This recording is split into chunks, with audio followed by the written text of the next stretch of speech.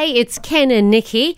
We need to hear the Wheel of Faith, Hope and Love. As the wheel goes around and around, which one will it be on this rainy last day of spring? Faith, hope or love? I know we need all three. It's going to be, that's love. It is love, and I've got the love story today.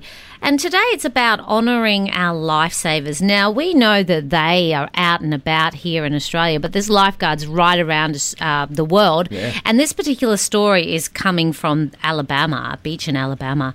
And this is how their lifesavers are going above and beyond. 95-year-old Dottie Schneider was taking a beach vacation with her family.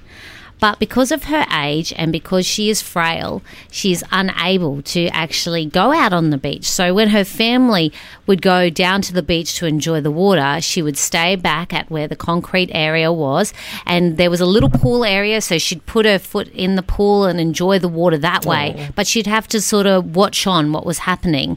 Knowing this and seeing this, a bunch of lifeguards thought we could do something about this. And this image has gone viral of a lifesaver actually carrying Dottie down to the water's edge and putting her feet into the water so that she can actually enjoy the day with her family. Now, do you think that's kind and that's lovely? Well, she was there for the whole week. So they gave her their personal number and said, look, anytime you come down to the beach, we will make sure that you get down to the water.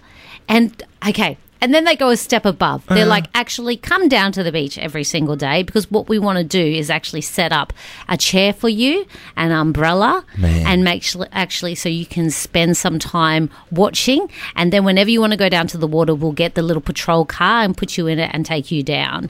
So they've gone like 5 steps above and beyond of what they needed to do. So good. And a lot of the lifesavers said, look, you know, we all have grandparents and we all understand just how important they are. And realistically, you know, if it was on the other foot, we would like other people to do that too and care for our grandparents as well. So everyone's just like, you guys are wonderful. I mean, you've got to search and make sure that you're on top of making sure of everyone's safety. But here you are looking down to the one who probably can't get into the water. They don't need you to save you from the water, but you're just making her life better and saying, hey, we see you and we value you.